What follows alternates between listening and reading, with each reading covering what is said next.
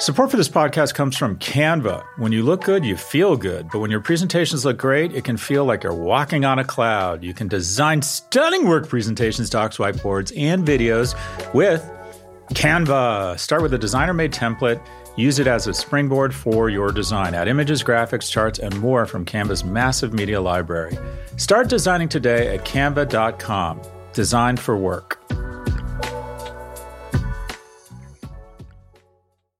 Hi, we're Visible. We're the wireless company with nothing to hide. Seriously. Hidden fees? We don't have them. Annual contracts? Not our thing. Great wireless on just one line? Now that's more like it. Get unlimited 5G data powered by Verizon for just $25 a month. Taxes and fees included. That's right, $25 a month, every month. Sorry, hidden fees. We're just not that into you. Sometimes the choice is just Visible.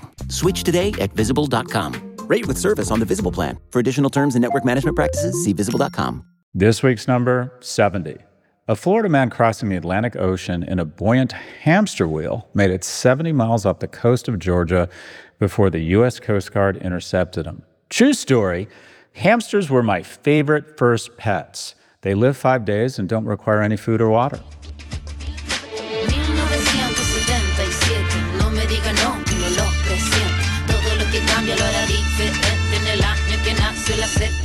Welcome to Prop G Markets. Today, we're discussing Google's antitrust case, Birkenstock's IPO, and surge pricing at the pub. Have not felt that. Here with the news is Prop G media analyst Ed Elson. Ed, what is going on? I'm well. Are you back in London? I'm back in the UK. When did you get back? I got back from Atlanta, where I was with Chick-fil-A. Super nice people. And I came back for the IMG offsite at Soho Farmhouse, where a bunch of people in linear TV were still in consensual hallucination that they can grow those assets. God, Jesus Christ. Did you tell them that? Yeah, I said this. Here's the thing. They can still be great assets. You can still make a lot of money, but stop treating it like a teenager and pumping it full of Botox and lying to your employees and investors that you're going to somehow stop the bleeding. If it's linear, it's in decline. The bright spot, though, and that was one of the things that was so interesting about this gathering, is sports. Linear for sports is a feature, not a bug. For everything else, it's a bug, right? I don't want to have to watch the Brady Bunch at 8 p.m. on a Friday night, and I get distracted listening to Up, Up, and Away, My Beautiful Balloon by the Fifth Dimension with my father, and it's 8:35, and I freak out and start crying for hours because I realize I've missed the Brady Bunch. Anyways, childhood trauma, Ed. But you have... For sports, linear is a feature. My kids they'll watch highlights, but they're not going to DVR the Arsenal game and then, watch it later. It's either live or it's Memorex, so to speak. They'll endure the ads. But distinct to that, there was guys from Comcast and Disney, and they were all talking about, we still expect growth, and they talked about all their small victories. And it's like, Jesus, are you guys just lying to everybody, or do you actually believe this shit? What do they say when you tell them that? They all took off in their helicopter, went back to their jets. My guess is enjoy the helicopter, because pretty soon someone from TikTok's going to be in that helicopter. But anyways, I don't know how I got here. Take us to the headlines, Ed. Let's start with our weekly review of market vitals.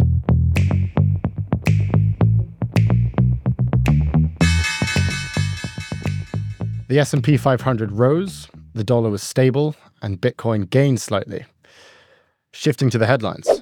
The Consumer Price Index showed inflation rose 3.7% in August. That's higher than July's reading of 3.2%. And that data will inform the Federal Reserve's next interest rate decision this week.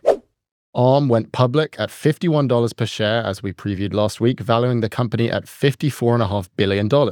Within the first 30 minutes of trading, though, shares popped more than 20% to above $61 per share. Tesla stock rose 10% in its largest single-day increase since January. The rally came after a Morgan Stanley analyst wrote that revenue from the company's Dojo supercomputer could add $500 billion in value. That revenue would take Tesla above a $1 trillion valuation.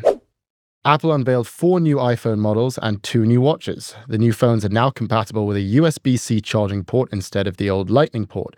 That's to comply with new EU regulation that requires all smartphones to have USB-C ports by the end of 2024. The market's reaction was lackluster, with shares falling 2%. And finally, the United Auto Workers launched a limited strike against Ford, GM, and Stellantis. The union is strategically targeting individual factories on a case-by-case basis rather than staging a full-blown walkout. but it plans to expand the strike if negotiations continue to stall. Scott, any thoughts on those headlines? First off, can you give us just the headline news on what the Dojo supercomputer is? It's a supercomputer that they're using. Well, thanks for that. We're off to a good start. Go ahead, Ed. Come on, you can't shut me down. Can we get some more blinding insight from you?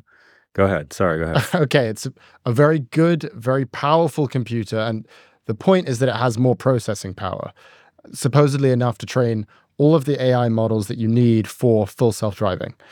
And I think the reason people are excited about it, the potential, is that they could leverage all of that processing power and service other AI companies.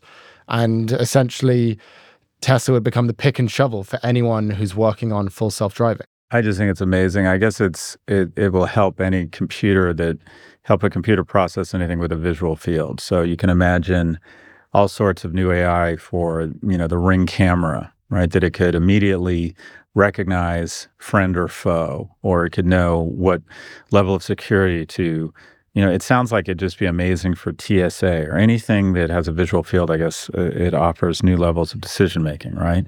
But the market's reaction here is just staggering. I mean, added the value of BMW in one day. It's just crazy. The people have described Tesla as a mediocre car with great software, and they describe the rest of the auto industry as great cars with mediocre software. And it just strikes me that you'd much rather be better at software than being a car maker. It's just that absolutely blows my mind. Inflation, my understanding is that most of that bump in inflation was because gas prices increased about 11%. Motor vehicle insurance, car repairs all remain pretty inflated. On a brighter note, rents increased 7.8% in August from a year earlier, but down from a peak of 8.8% earlier this year, and the slowest rate of increase since last fall. Going on TikTok, I don't know if you've had this experience, but whenever I go on TikTok, it's basically a lesson in, according to all of TikTok, housing prices and rents are just going to keep going up no matter what. Those are the only texts I get from you these days. About housing prices? Like 10 links to TikToks talking about housing prices. I'm just freaked out about your generation, that if you look at the price of houses relative to incomes, basically home ownership has become a pipe dream for young people. I saw one stat that just absolutely blew my mind. In 1980, the average age of a home buyer was 29, and now it's 47. And it used to be nobody paid cash, and now 1 in 3 buyers are paying all cash. Basically, home ownership has become the playground of my generation, and Gen Z and millennials have been pretty much sequestered from any hope of owning a home. It just absolutely, anyways, freaks me out. But ARM's IPO, I was shocked here. I didn't think it was going to get the kind of valuation it got. I thought that they would try and price it aggressively to try and to talk themselves into believing it was worth what it was in the private markets. But a great pop. We did predict earlier in the year that the IPO market was going to have fresh life. And this is clearly, if they can raise this kind of capital and still have, I guess it was 12 times oversubscribed, that's a very positive forward-looking indicator. The UAW auto strike, I think it will get settled. And there's a difference if you look at sort of the 3 big strikes. The Teamsters and UPS got settled because the Teamsters had leverage, UPS is doing well, and there is no UPS if the drivers go on strike. Also, I think this strike gets settled. Their requests are fairly straightforward. We want more money. The auto industry, including even the domestic automakers, are making money. And they're asking for 46% pay raises over 4 years. Ford offered 20%. So, let's call it, they end up with probably high 20s, low 30s. This still works. These companies will still be profitable. Ford, GM, they all have decent EV offerings, and they continue to make the most profitable automobiles in the world, other than luxury automobiles, and that is trucks. And also, it's difficult for the CEOs to kind of say no here, because someone pointed out that at these 3 companies, compensation has gone up on average 40%. So it's going to be difficult for them to push back and say, no, we're not going to give you more than, 20, and they've already offered them 20, and that's a decent pay bump. So I think this thing gets solved. Where in contrast, and this is a lesson in negotiation, you have the riders strike. One, they had no leverage. If the Teamsters at UPS and if the UAW at the automobile manufacturers go on strike, consumers feel it immediately at the new car lot, or their packages don't show up. Would you know would you, Ed Elson, who's a consumer of media and who every advertiser and every cable company and every streamer wants, you're a key consumer because you're going into your mating years, which means you'll spend money on stupid high margin things, so advertisers love you. Going into my mating years. Just slowly but surely, in a very awkward way, Not there kind yet. of melting in, easing into the mating years. But would you know, if you didn't know, that there was a writer's strike? Has that had any impact on your quality or volume of your content consumption? No, absolutely none. My media time is spent on, Instagram or TikTok. And then when I'm watching Netflix, I'm watching, old movies. I'm watching like Glenn Ross right now. Like, yeah, I'm not consuming new content. I just feel as if our content cues are the depth of the Mariana Trench. So, and I don't think that many people miss Jimmy Kimmel or Colbert. I don't think they care. And what's interesting about the writer's strike is it's beginning to crack. I don't know if you saw this, but both Drew Barrymore and Bill Maher have said they're returning, and they're going to return they're basically, busting or crossing the picket line. And I think it's the first of many. I think it's the beginning of the end of the strike, and I think the writers' union is just going to come out of this deeply scarred as people realize that the people running the union have their heads up their ass and decided to strike when they had no leverage and make demands that the studios were never going to meet, and they just totally underestimated. They just read the chessboard terribly here. Apple, all I heard was they've got a different charging port, and I'll get one because, that's how I roll, Ed. That's how I roll. But I'm least excited about this upgrade as I have been about any iPhone upgrade. It strikes me as really uninspiring here. And it's interesting, Apple's sales of iPhones have either been flat or declined for a while, but they've done an amazing job moving to services. And everyone's saying, oh no, the end of big tech because it went down 7%. Jesus Christ, the stock has tripled in the last 5 years. What'll be more interesting is I read an interesting stat, 20% or about 1/5 of their revenue comes from China, but 4/5 of their products come from China, are manufactured in China. So the sort of non-hot war or the non-shooting war that is the trade war that's emerging, Apple is right in the center of that. And what would really hurt both Apple and China is if they decided to, put additional restrictions on them manufacturing there, their supply chain there. So that's going to be interesting. We'll be right back after the break with a look at Google's antitrust case.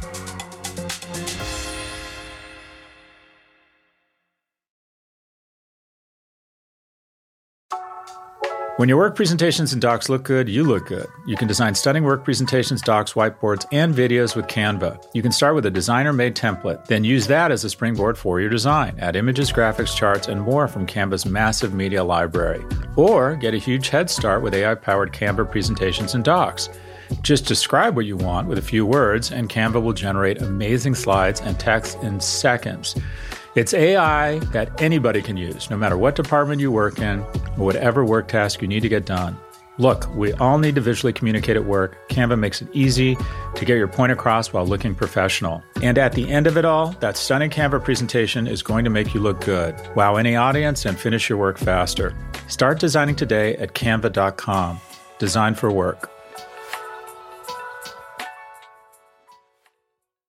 Hi, we're Visible. We're the wireless company with nothing to hide. Seriously. Hidden fees? We don't have them. Annual contracts? Not our thing. Great wireless on just one line? Now that's more like it. Get unlimited 5G data powered by Verizon for just $25 a month. Taxes and fees included. That's right, $25 a month, every month. Sorry, hidden fees. We're just not that into you. Sometimes the choice is just Visible.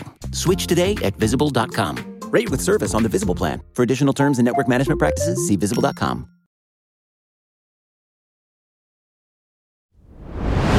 We're back with Prof G Markets. Last week marked the beginning of the most significant antitrust trial in 25 years. The monopolist in question is Google. The US et al. The Google case alleges that Google has been engaging in anti-competitive behavior for years. The lawsuit hinges on one practice in particular. Since 2010, Google has paid companies such as Apple to make their search engine the default option on mobile phones and computers. Per the prosecutors, these deals cost Google more than $10 billion every year. And they argue that without these agreements, Google would not have been able to maintain its 90% share of the internet search market. Mia spoke with Josef Weitzman, who is in Washington covering this case for the Substack Big Tech on Trial. He says Google's main defense so far is simply that no company has made a competitive enough product. That's the core of Google's defense. Like, people use us because we're the best. If we weren't the best, like, they could easily switch, and I think that, they've said, if you want to switch your default search engine, like, all it takes is a few clicks. The government's response to that is, if people really use Google just because it's the best, why are you paying billions of dollars to Apple to be the default search engine? For that full interview, check out our YouTube channel, The Prof G Show. So, Scott, you've been calling for stronger antitrust enforcement for years. It was the main message of your book, The Four. Is this the kind of enforcement you had in mind? America has a proud legacy of antitrust, and let's go through each of them, or all of the stakeholders, kind of one by one. First, there's shareholders. And if you look at the majority of breakups, whether it's self-imposed, eBay spinning PayPal, or AT&T being broken up into, I think it was either 7 or 9 baby bells, shareholders almost always win in a breakup. Because why? Because the markets and investors love pure plays. And that is, should Google be in the business of autonomous? Should eBay be in the business of payments? Should Amazon be in the business of advertising or cloud? And when you have these conglomerates, what happens is investors are confused by them, have a difficult time sussing out the growth of YouTube versus Google Cloud, and they find the shittiest business or the least amazing business, and they assign that multiple to everything. So typically breakups are accretive for shareholders. Shareholders win. To employees of the company, they win because you have more companies vying or competing to rent their labor, more employers. Let's talk about the VC community. It wins because it's got more companies to fund. The corporations outside of those conglomerates or those monopolies win. Why? Because if there were 2 search engines, which there would be if you broke up, say you split, if you forced, one of the remedies was to force Alphabet to spin YouTube. Within 6 months, the good folks at YouTube and independent YouTube decide to start text-based search. Within 6 months of the spin of YouTube, an independent Google says we should start our own video-based search. And overnight, you have 2 competitors in each category. And what does that mean? It means in order to grab back market share, they each start lowering the prices, and the tax that is search and video search on corporate America goes down. In addition, more companies fill in different niches, and the VC community thrives. There's more tax revenue because there's more companies and typically more innovation and more profits. What did we find in Bell Labs? AT&T said, if you break us up, we're not going to have Bell Labs. They're right. They closed down Bell Labs. And what do you know? Within Bell Labs, where these technologies that never saw the light of day because AT&T didn't want to cannibalize their long-distance business, which they had 80 or 90% share. And we got fiber optics, and we got analytics, and we got cell phone technology. So it unlocks innovation, and the ecosystem wins. Let's talk about the Commonwealth. The Commonwealth wins because P&G doesn't have to advertise with them because they're not a monopoly, and decides to advertise with the video search platform that's figured out a way not to radicalize young men. So what do we have? Society wins. The Commonwealth wins. The tax base wins. Employees win. Shareholders win. The venture capital community wins. The only loser in these breakups are, unfortunately, the people in charge, and that is the founders who have dual-class shareholder structures who want to sit on the Iron Throne of all 7 realms, not just Westeros. And Sergey and Larry, who control Alphabet, would rather control a bigger kingdom, even if it means they're only going to be worth 80 billion each, not 100 or 120. And it's the same with Zuckerberg, but effectively what you have is the only stakeholder that loses is unfortunately the one in charge. So they massively spend on lobbyists. You literally can weaponize them with not that much money. And Google has learned from the sins of the father and Microsoft. They have spread money all over DC, and they also become much more likable. The biggest mistake at Microsoft was that Bill Gates is not likable, at least it wasn't in 1999. And I think that Susan Wojcicki, Sheryl Sandberg, and Sundar Pichai make tens of millions of dollars because they're outstanding managers, but they've made billions because they're very likable and are great heat shields for the mendacious fuckery that is their corporate parent. So I think that a breakup here would oxygenate the economy. I think it would be the equivalent of an enormous corporate tax cut. And I think we need to stop looking at it through the lens of it's some sort of punishment. No, it's not. It's recognition that these companies have done an amazing job.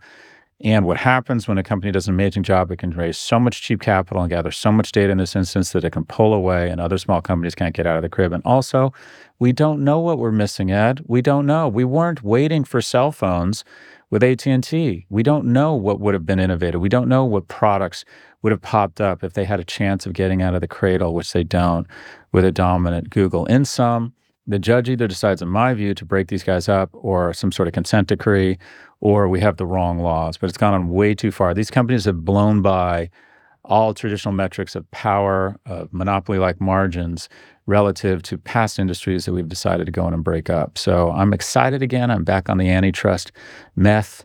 I think I've had my heart broken here, Ed. I've had my heart broken.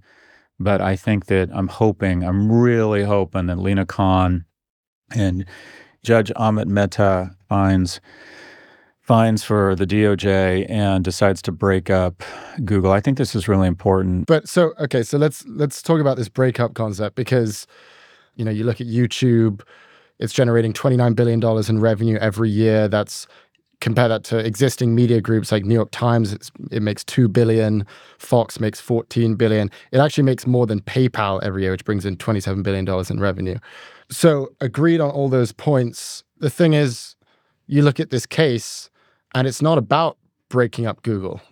It's about the fact that Google pays Apple $10 billion a year. So, yeah. I mean, do you really think that, the solution to this problem, it seems like isn't going to be, okay, let's go in and break up Google and break up big tech. The solution is, okay, let's tell Google you're not allowed to pay Apple $10 billion a year now. Would that really change much? Here's the thing about antitrust. It's often not the remedy that changes behavior, it's the scrutiny. And what do we mean by that? Regardless if the remedy is just they have to stop these massive payments to other platforms to be the default search engine, it will say to the marketplace and to other judges that there's precedent here that we think this company is engaging in monopoly abuse. And it clears the way, I believe, for other guilty verdicts and other remedies. And it also sends a message to Google that they've got to stop this predatory monopoly-like behavior. When Microsoft was found guilty of antitrust or monopoly abuse and there was a judgment to break them up, it was eventually overturned. And so the question is, well, okay, then it didn't have any effect. Actually, it did, because they had to sign a consent decree. And part of that consent decree was how they treated new companies and startups, that they weren't as predatory around performing infanticide on startups. And guess what happened? Because of that consent decree, a little search engine got out of the crib named Google. So it's just so kind of cynical and ironic that a company birthed by antitrust, Google, is in the midst of this trial right now. Do you believe that $10 billion payment is monopoly abuse? If you were the only one who has the capital to make your product the default, and as a result, you get more and more data and pull away such that no other company can compete with you, I think that is monopoly abuse, monopoly power, and results in a less healthy ecosystem. And I think we have to look at this not through the lens of these are bad people and they've done anything wrong or as punishment, but through the lens of this is recognition that you're so successful and have become so powerful that you're this giant oak sucking up all the water and nutrients for the forest around you, and nothing else can get out of the ground. And I think that's the case here. And I think that economic history is on my side, that anytime you've pushed back on me here, and it really pisses me off, Ed, because I don't like your thoughtful questions. So let me push back on you, and I'm not going to ask anything about the Dojo supercomputer. When has antitrust not worked? When have we looked back on a breakup, whether it was steel, aluminum, AT&T? There have been a myriad of breakups. When have we looked back and thought, you know what, we screwed up. We shouldn't have broken up that industry. We are batting 1,000 around breakups. You're not going to like this statement, but it's different this time. Yeah, that's and the right.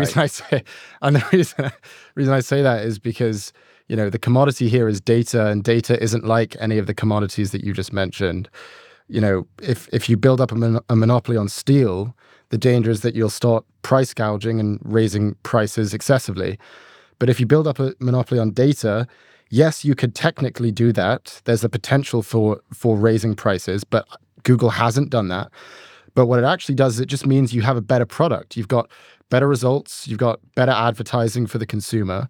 And that's what they've done. And then you look at what it's done for the consumer. The average click-through rate on a Google ad is 30% higher than on a Bing ad. And that's because they have more data and more reach. Google ads convert 50% better than an organic search result. I have friends who run small businesses, and one of them told me that his business changed overnight because he started running Google ads. It was just as simple as that. So I think the difference here is that you've got The scale is what makes Google a good product. And I don't think that the search market is going to change much. I think people are going to say, yeah, I'm going to opt with Google because it's the best product out there. Let's break that down. So let's assume that it makes sense. So similar to the power plants in Florida, Florida Power and Light says justifiably, we don't need 2 coal-fired power plants. We don't need 2 grids. We need 1. And they control 90% plus of power generation. There's a term for that. It's called a utility. And if, in fact, you are right, and there's a benefit to that type of scale, we should have government officials in there looking at transparently at how they price their products, what decisions they make to ensure the protection of the Commonwealth, what guardrails they put in place around election misinformation, around trafficking, all that sort of shit. So there has never been a case in my mind where the government has been overzealous and broken up companies. And we have blown by any kind of reasonable metric around power. And I think there's a lot of economic arguments that Alphabet has become an enormous toll booth where everyone has to spend money on search, but it doesn't provide differentiation for anybody, which doesn't mean it's a tool. It means it's a tax. And a company like Neeva that has incredible backers, incredible technology, can't even get out of the crib. Incredible backers yourself. There you go, because I'm talking my own book. You're the backup. Yeah. I'll just end on this. I mean, agreed what you're saying. No, you don't, bitch. You're just saying that because I signed the front of your check. But to me, it's not good enough to say they're mean and they're too big. And I think that you look at the cases that they've brought against them, and the fact that the best thing that they've come up with is you pay $10 billion to these companies is evidence to me that, these are sort of weak monopoly abuse claims. Well, let me ask you this then.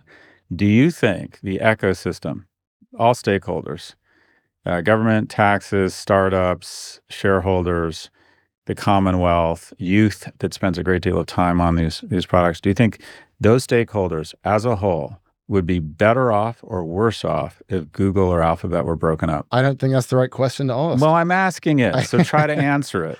I think that it's a legal question, and you could say the world may be a better place. Okay, but hold on.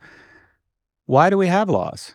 Laws are made by elected representatives who are charged with preventing a tragedy of the commons. We're saying that the Commonwealth, parents, investors, employees, and we're saying that pretty much everybody in American society and in the West would be better off, make more money, have more money in the retirement account, be less worried about their children.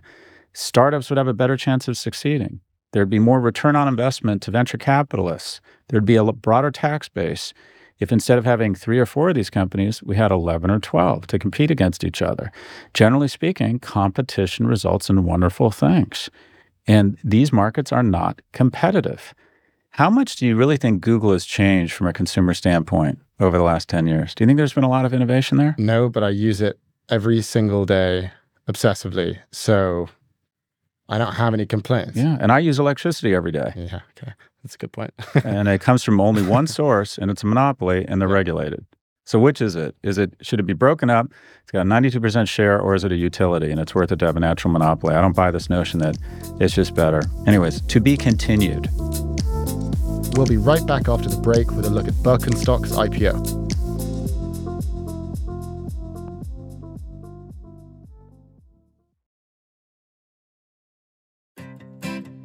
Support for this show comes from Slack. You're a growing business, and you can't afford to slow down. If anything, you could probably use a few more hours in the day. That's why the most successful growing businesses are working together in Slack. Slack is where work happens, with all your people, data, and information in one AI-powered place. Start a call instantly in huddles and ditch cumbersome calendar invites. Or build an automation with Workflow Builder to take routine tasks off your plate. No coding required. Grow your business in Slack. Visit slack.com to get started. Support for this podcast comes from Constant Contact. If you're a business owner, you already know that it's really, really hard to cut through the noise of everyday life. If you want to connect with your customers, you need to break through the noise. You need Constant Contact. Constant Contact is a marketing platform that makes it easy to reach new audiences, grow your customer list, and connect over email, text, social media, and more. Whether you're a marketing guru or just learning the ropes, Constant Contact offers writing assistance tools and automation features that make it simple to say the right thing at the right time. So get going and start growing your business today with a free trial at ConstantContact.com. Just go to ConstantContact.com right now. Constant Contact, helping the small stand tall. ConstantContact.com.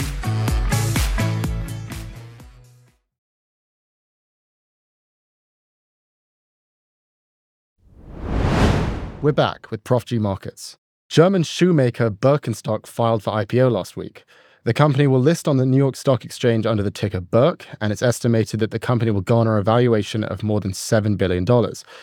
Birkenstock is majority owned by private equity firm L. Catterton, which is LVMH's investment arm, and it valued the company back in 2021 at roughly $5 billion. This is the second IPO for L. Catterton's portfolio in just a few months. The firm is also an investor in beauty company Oddity Tech, which went public back in July and which Scott and I covered on our July 24th episode. Scott, here's another consumer IPO. Can we officially say the IPO market is back to life? I think so. Yeah, year on year, IPOs are up. Birkenstock's going to get a pop. I believe it'll be up somewhere between 20 and 40% on the first trade, or maybe even more. It's a global brand. It's got the product. It just continues to resonate. And this is pulse marketing. But where I live in Soho, there's a Birkenstock store, and on a regular basis on weekends, there's a 10 or 20-minute line It's crazy to get into Birkenstock. I think these guys have done such an outstanding job of keeping their brand and their product relevant. It has an incredible direct-to-consumer business, which means they don't have to pay monopoly prices from Google. And direct-to-consumer sales, get this, in the last 4 years have grown at an average, a CAGR of 42%. And that 7 years ago, Birkenstock publicly quit Amazon, which I love, which the dog loves, in the U.S. due to counterfeit and unauthorized sales on its site. And why does Amazon continue to have counterfeits and unauthorized sales? Because they can, Ed. Why? Because see above their fucking monopoly. Consumer loyalty. The average U.S. consumer, get this, the average U.S. consumer owns 3.6 pairs of Birkenstocks. It has an NPS of 55, meaning people just freaking love the product. Their revenues increased 29% year on year to $1.3 billion in 2022.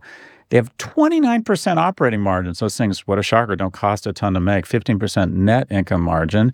And it's a global business. About half the revenues from the Americas, about a third from Europe, 10% from APAC. Now, granted, they're guilty of some what I would call yoga babble. By the way, I'm credited in the Urban Dictionary with the term yoga babble, Ed. I don't know if you know that. I did. They write, following open quote, "We see ourselves as the oldest startup on earth. We are," I think that's called the Catholic Church. And by the way, you want to talk about monopoly power such that they can get away with doing really horrible things, Ed? See above the Catholic Church. And it says, okay, let me continue. "We are serving a primal need of all human beings. We are a footbed company selling the experience of walking as intended by nature. The functional nature of and growing usage occasions for Birkenstock products enable the universality of our brand, allowing us to serve every human regardless of geography, gender, age, and income." I don't think that's true, Birkenstock. I don't think anyone can afford your shoes.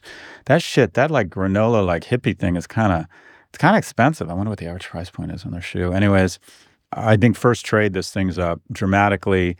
And I think to your original question, I think the IPO market is beginning to thaw. So short term, you think it works. But one question that I had is about moats. And that is, for a fashion or an apparel company like this, which specializes in a really unique product, which is this sort of granola crunchy hippie shoe, the only real moat that you have is the brand. And I think about comparable companies that recently IPO'd, and the best one I can think of is Allbirds, which IPO'd back in November 2021. And it's performed terribly. It's down 40% year to date. Since the IPO, it's down 94%.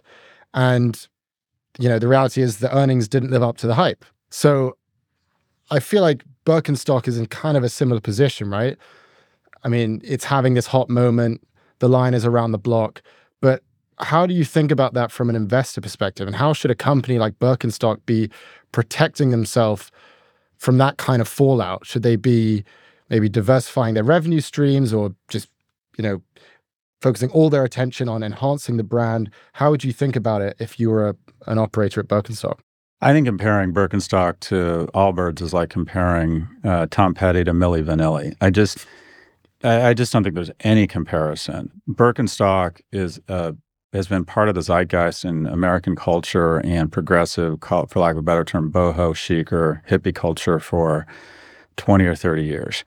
People love the product. It's been around forever. It's iconic. They do a good job with their stores. The company has a nice culture. They eat their own cooking. They basically stuck up the middle finger. They were one of the few that took on a monopoly. And I don't want to say one. People have tremendous affection for this brand. I would bet their supply chain is really strong. It's a unique blend of sort of hippie. And that is, what I mean is, fashion as it's associated with that type of movement or that type of demographic usually isn't the type of fashion that wealthy people aspire to, right? Like tie-dye just isn't in that vogue very long, or bell-bottom jeans. This product has universal appeal across a bunch of demographics. It's a truly global brand. I would bet that Birkenstock has name or brand recognition across 50 to 80% of the West. I own a couple of pairs of Birkenstock. Everyone in my family wears Birkenstocks. It's just, I have a difficult time, other than maybe Nike, thinking of a footwear company, maybe Adidas, that is this iconic, that owns the category. Actually, Birkenstock, whatever that category is called, is more dominant in its category. Open air sandals, or whatever they want to call it, is more dominant than Nike.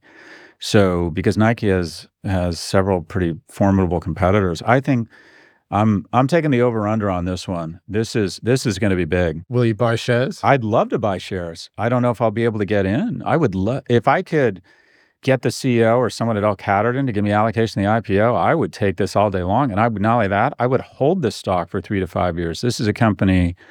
I think this company, when I look at the fact that they're not selling that much in Asia, I think it has all sorts of international growth opportunities. And when I see the line around the block in Soho, it says to me that there's opportunity to own more stores. So I am very bullish on Birkenstock. All right. Whoever's underwriting this, Prof G wants in. Call me. And by the way, L Catterton, Jesus Christ, as if LVMH didn't need more wins. L Catterton is killing it. Yeah. First Oddity and now this. My gosh. Good for them.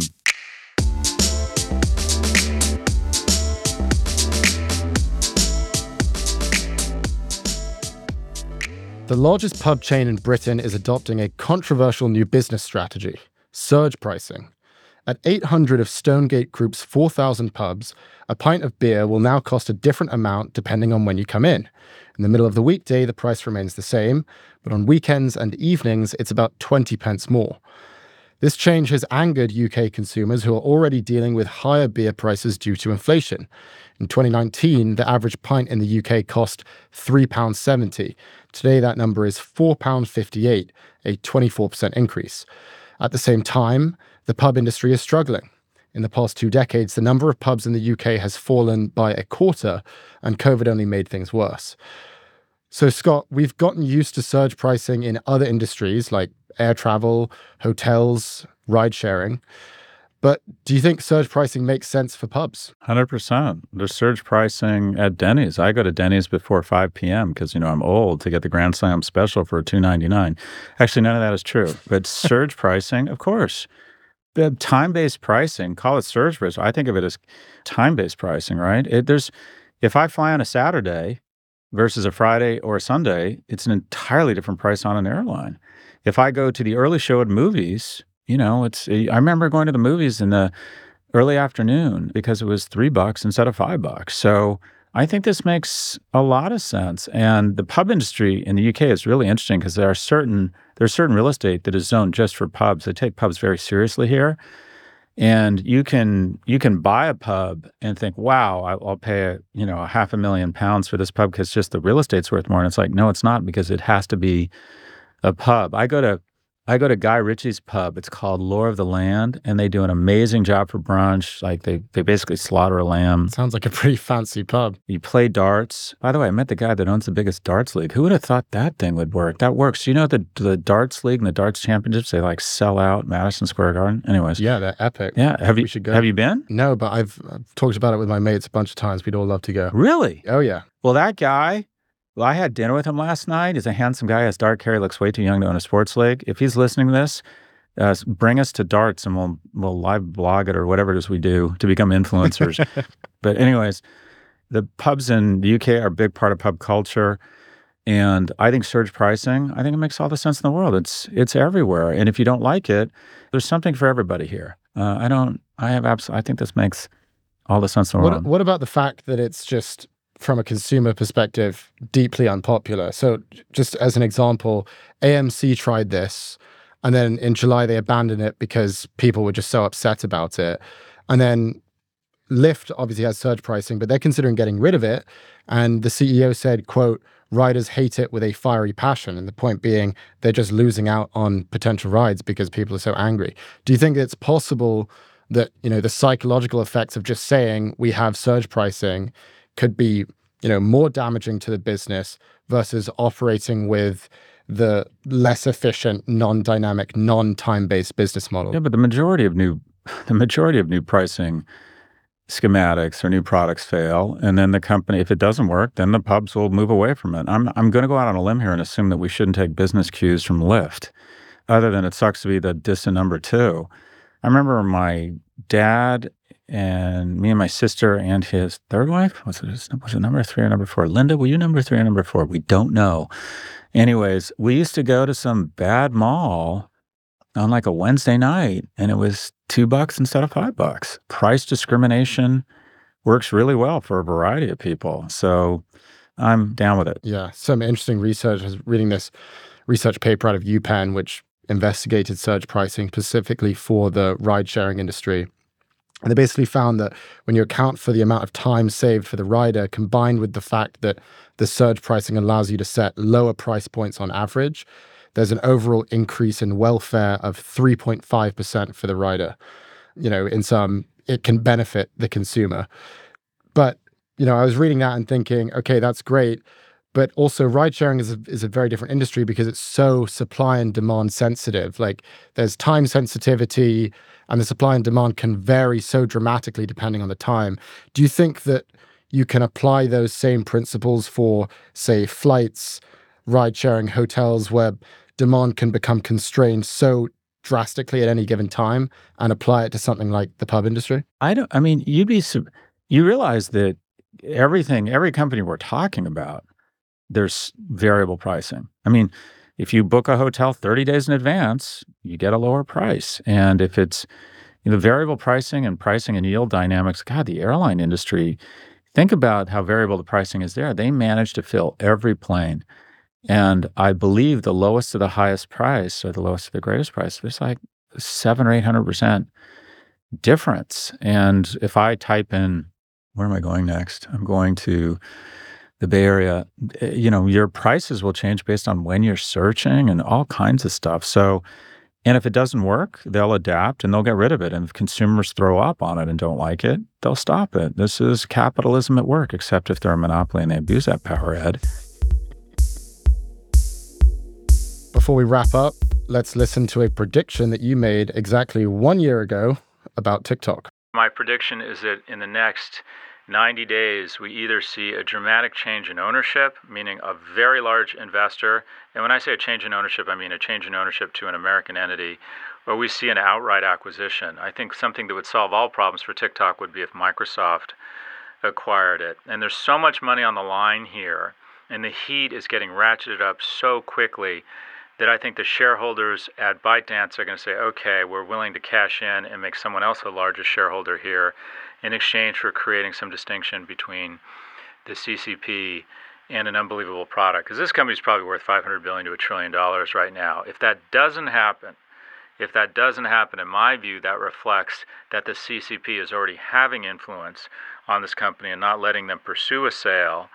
And I think you're going to see regulation. Did you bring that clip up because you're mad at me because I'm right about monopoly abuse?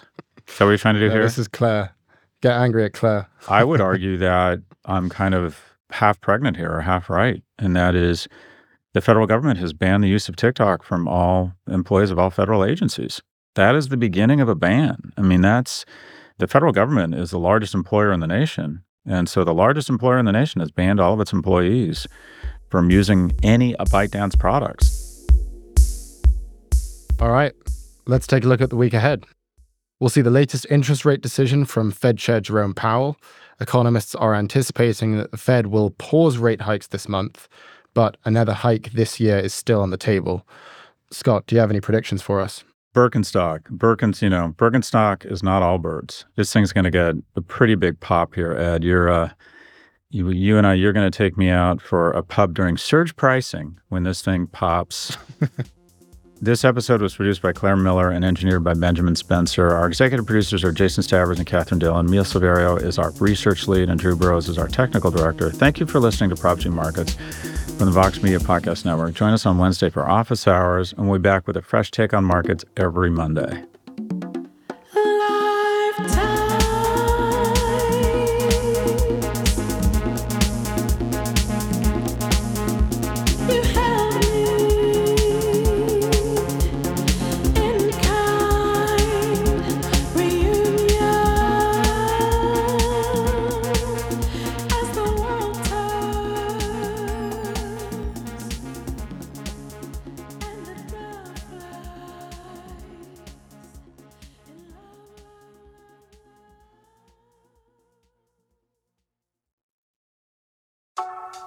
Thanks to Canva for their support. You're busy, there's no denying that, and we all wish for just a little more time in the day. So why not let Canva help you get your work done faster and more efficiently? You can get started with their AI-powered presentations. Just describe what you want with a few words, and Canva will generate amazing slides in seconds. It's AI that anybody can use, no matter what department you work in or whatever task you need to get done. Finish your deck faster. Start designing today at canva.com. Designed for work.